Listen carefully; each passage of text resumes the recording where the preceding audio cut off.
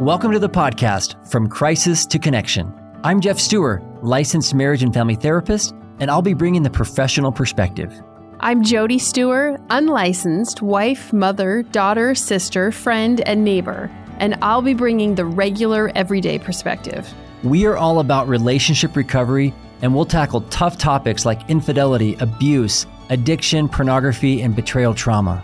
We also focus on helping you build stronger connections in your most important relationships. So thanks for joining us. We're glad you're here.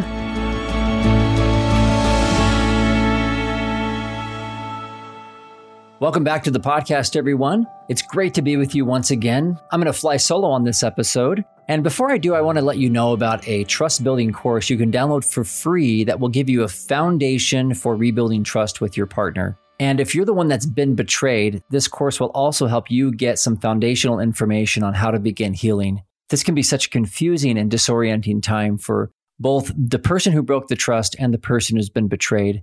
And so I created this resource that's called the First Steps to Rebuilding Trust, and you can download it for free using the link in the show notes, and I'll send it to you right away.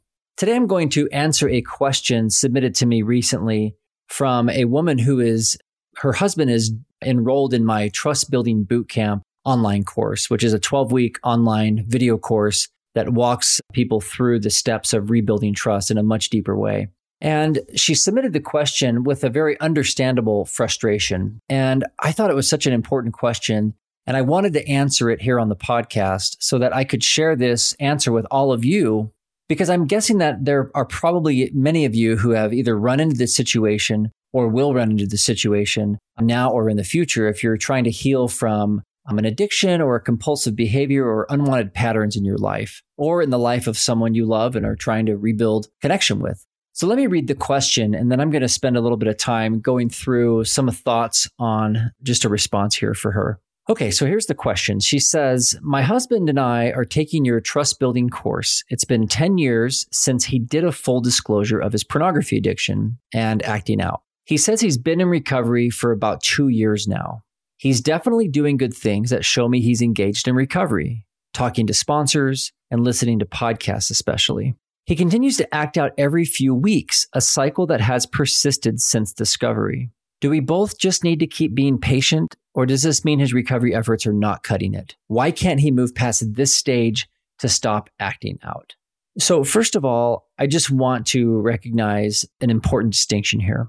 10 years ago, there was a discovery and full disclosure. Now, I don't know how soon the disclosure was on the heels of the discovery. I'm guessing he was discovered that he did not come forward. And there's a huge difference between those two things and how the recovery process goes. But it sounds like the recovery effort really didn't get any traction until about 2 years ago. And so even though she's known about this and he opened up and confessed everything 10 years ago, there's really only been a couple of years of actual ongoing, deeper recovery work, which is really when those attitudes and mindsets and emotional work and all that stuff starts to shift. Now, of course, stopping the behavior is critical. That's why she wrote this question, because that's something that's not happening still. But that's where a lot of people start. It's actually not uncommon for everyone just to believe, okay, the first thing that will happen is they'll get sober and then they'll get into recovery. And it can be frustrating and confusing when you go from wow, the ongoing acting out, the lines are still being crossed. There's still, in this case, pornography happening every few weeks. But there's also a lot of really good things happening. There's a lot of lifestyle changes and reading and learning and educating and things like that. So sometimes it can feel like this question, like she's asking, which is, so is anything even working, even though there seems to be good things happening? But this one thing that is an unwanted behavior that none of us want is still happening. What do we do with that?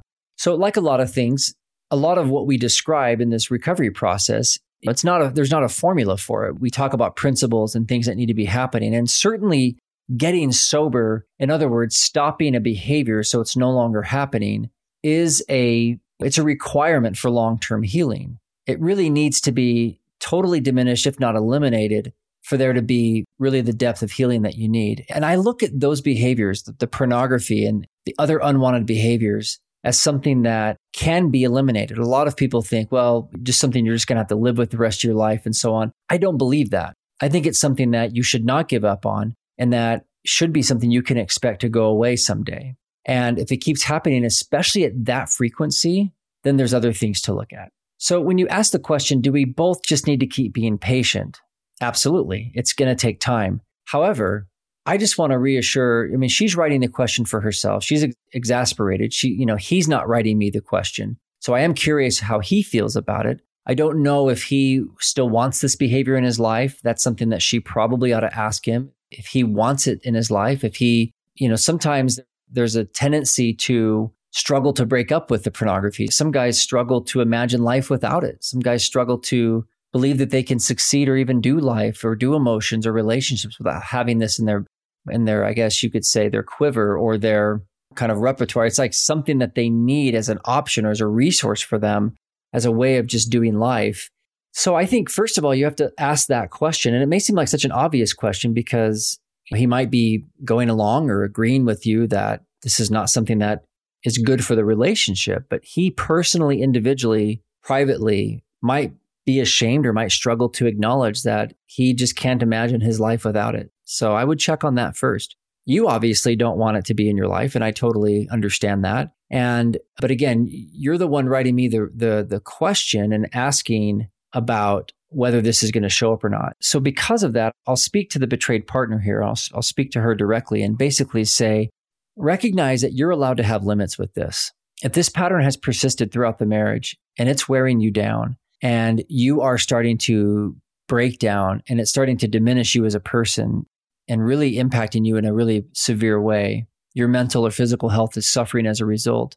Recognize that there's no time period that you have to necessarily go through this or endure this. You are absolutely free to decide what you need to do and how you need to respond to this, whether that's with distance, whether that's with ending the relationship, which of course would be one extreme in terms of just ending it. Another could be pulling back in other areas and having boundaries and limits and really giving yourself kind of back in that lineup and giving yourself space until you feel more relaxed, more peaceful, less anxious, because you can inadvertently get pulled into a cycle trying to rescue, trying to problem solve this, trying to overfunction to somehow help him overcome this. And your anxiety and fear can really start to break down and diminish your own health. And I'm not saying this in a blaming way at all. So please never take this, what I'm about to say here, as any kind of a criticism or a blame. But it can also, that reactivity can also become a really tough dynamic just interpersonally, where most of your interactions are just fraught with anxiety and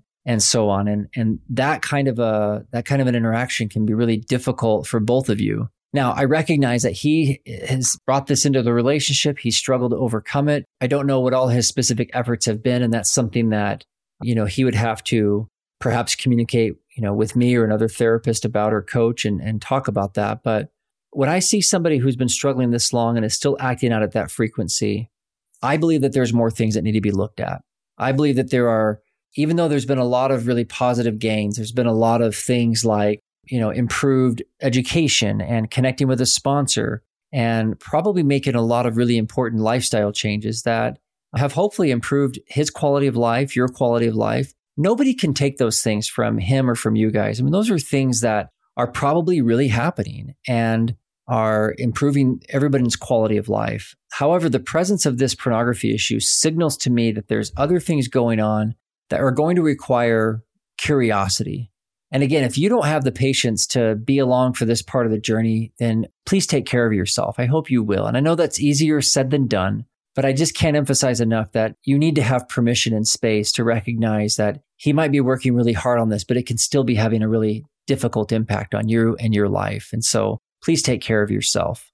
But I do think that this is important to be curious and to really take this a little bit further down, really look at a few different areas. And there's 3 areas that I immediately thought of when I read your question.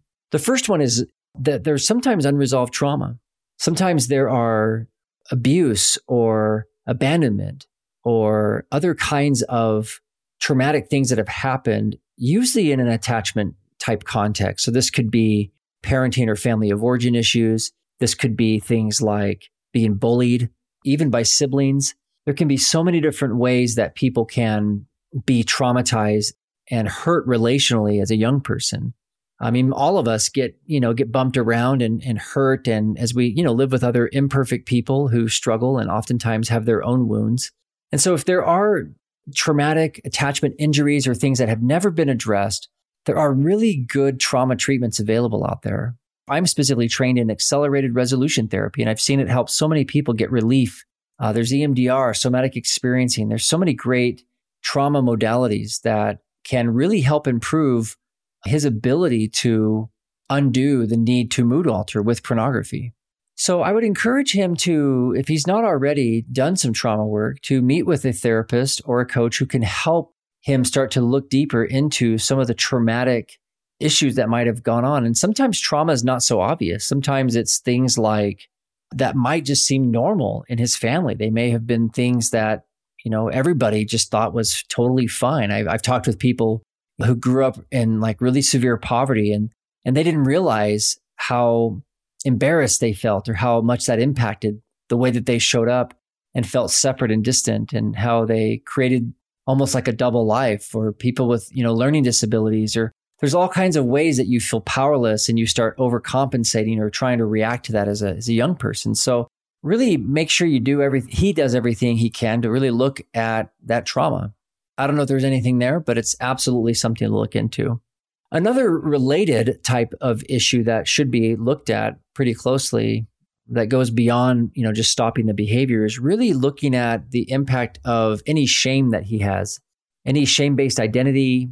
There's a lot that's been said about shame. And so a lot of people will, reference someone like Brené Brown or whatever else. And she does a lot on shame and vulnerability, obviously, but there's some other resources that I think are really helpful that really get into the heart of shame and help you understand it. So, John Bradshaw is probably one of the most famous people that wrote about it in 20, 30 years ago. I like a lot of his stuff. Some of it's dated, but it's still really good information about the impact of shame. And again, shame, for those of you who maybe are new to the concept, is this deep sense of being flawed or unlovable or inadequate. And you're not going to change shame by just behaving better. And a lot of times people who are trying to overcome compulsive or addictive behaviors will still carry deep amounts of shame, even though on the surface they're checking all the boxes and their behavior is compliant. And so you can see people like it. I see this a lot in my religious community, my spiritual community, where people are, they're doing everything. They're showing up early, setting up chairs, and they're fulfilling all their assignments, and they're really just doing everything they can to do good. And they love God and they want to serve, but so much of it is based out of fear and a belief that if they don't do those things, they'll be a bad person, or that somebody will think they're a bad person. They're just always running from this sense of inadequacy, this sense of being broken. Working on shame, thankfully, is something that can be, healing shame is possible. And working on it is difficult, but it's totally doable. And there's some great shame resources and books out there. John Bradshaw, I mentioned him. There's a book by Potter Efron. That's the last name. I'm blanking on the first name. Ronald, I believe. And I think it's called Letting Go of Shame. There's an audio book on Audible by Brett Line and Sheila Rubin called Healing Shame. So I would encourage you to look into that, or have him look into that. Again, you're the one asking me the question, so I'm just going to speak through you. But hopefully he can get some help with shame if that's still there. And shame really impacts beliefs. It can really impact the belief that you can even heal. It affects how you deal with setbacks and relapses. So if he's relapsing every couple of weeks, the way he talks with himself about that, the way he sees himself, the way he believes about himself, those things can keep somebody stuck in a cycle of acting out, even though they're doing everything right in terms of recovery. So that's something to look more closely at. And the last thing I'll share in terms of an area that might be, unexamined or needs some time and attention is really this area of making lifestyle changes. So at a deeper level, this could be things like, for example, there's an author, Robert Glover, wrote a book called No More Mr. Nice Guy, which talks about men who people please and men who have really bad boundaries and can't say no to people and just are obsessed with appearing as the nice guy and trying to be a nice person and just trying to basically never disappoint other people. Well, you can imagine how much chaos that would introduce into somebody's life when they're constantly trying to manage everybody's feelings and everybody's perception of them. This would create an ongoing need to somehow mood alter. And even though being a nice guy is a way of mood altering by, people pleasing or getting compliance or trying to tell people what they want to hear and so on, sometimes that can now really pile up and not be enough. And then you need to escape and mood alter with some sort of form of fantasy or acting out or something like that. If those things are still going on, if there's ongoing every few weeks acting out, I would want to know what is creating that kind of pressure. Again, at the core question that I asked earlier is, does he even really want to give that up? And hopefully he can give you an honest answer about that. But if he does, and he's really genuinely working as hard as he can on this, I've seen a lot of really good, earnest, sincere people who want to overcome this. They really struggle with it. And oftentimes it's one or all of these three things. And there could be other things as well, but it's worth slowing down and taking some time and maybe spending some time with a therapist or coach to help uncover and understand, why does he need to mood alter? Why does he need to escape? What's still pressing on his heart and his mind? What internal beliefs and self-talk and other things are still going on? Overcoming pornography is really about managing and understanding your emotional world, not just managing behavior, because there's a lot of really strong, earnest people who are willing to just grit and bear down and just become just so behaviorally compliant. But that's not sustainable. We're not designed just to keep it at, 11 out of 10 all the time, trying to not do something. What is he fighting? What is he running away from? What is he trying not to feel? Those are the questions that I would have for him. Hopefully this can be a resource for him, opening a place to start as he's trying to improve his recovery efforts.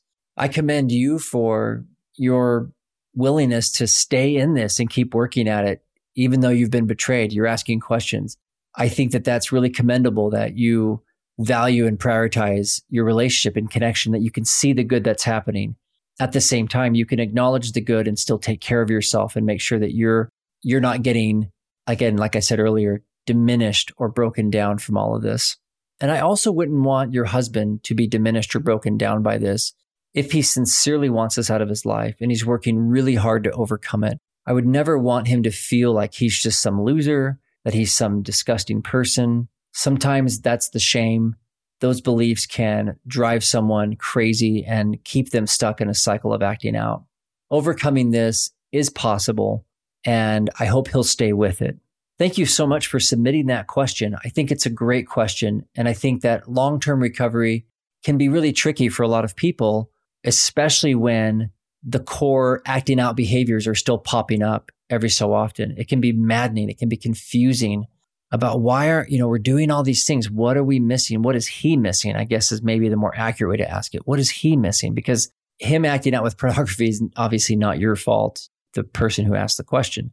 So of course the question is always going to be, what else can he be doing? Is he doing it wrong? Should I keep having to put up with this? I really hope that some of the things I've talked about today have answered some of those questions for you and given you a place to start. Once again, thanks for listening. It's always an honor to be with you every single week, be here with you and to talk through these really delicate and difficult things. And once again, you can check out the free course, The First Steps to Rebuilding Trust, using the link in the show notes. And I did reference the Trust Building Bootcamp as well. This has been a course that has helped so many people over the years. And it's very in-depth and difficult. And I designed it that way to help people do the deeper work to overcome the broken trust and build a secure relationship with the person that they want to rebuild trust with. Thanks again. Good to be with you. Have a great week, everyone. Catch you in the next episode.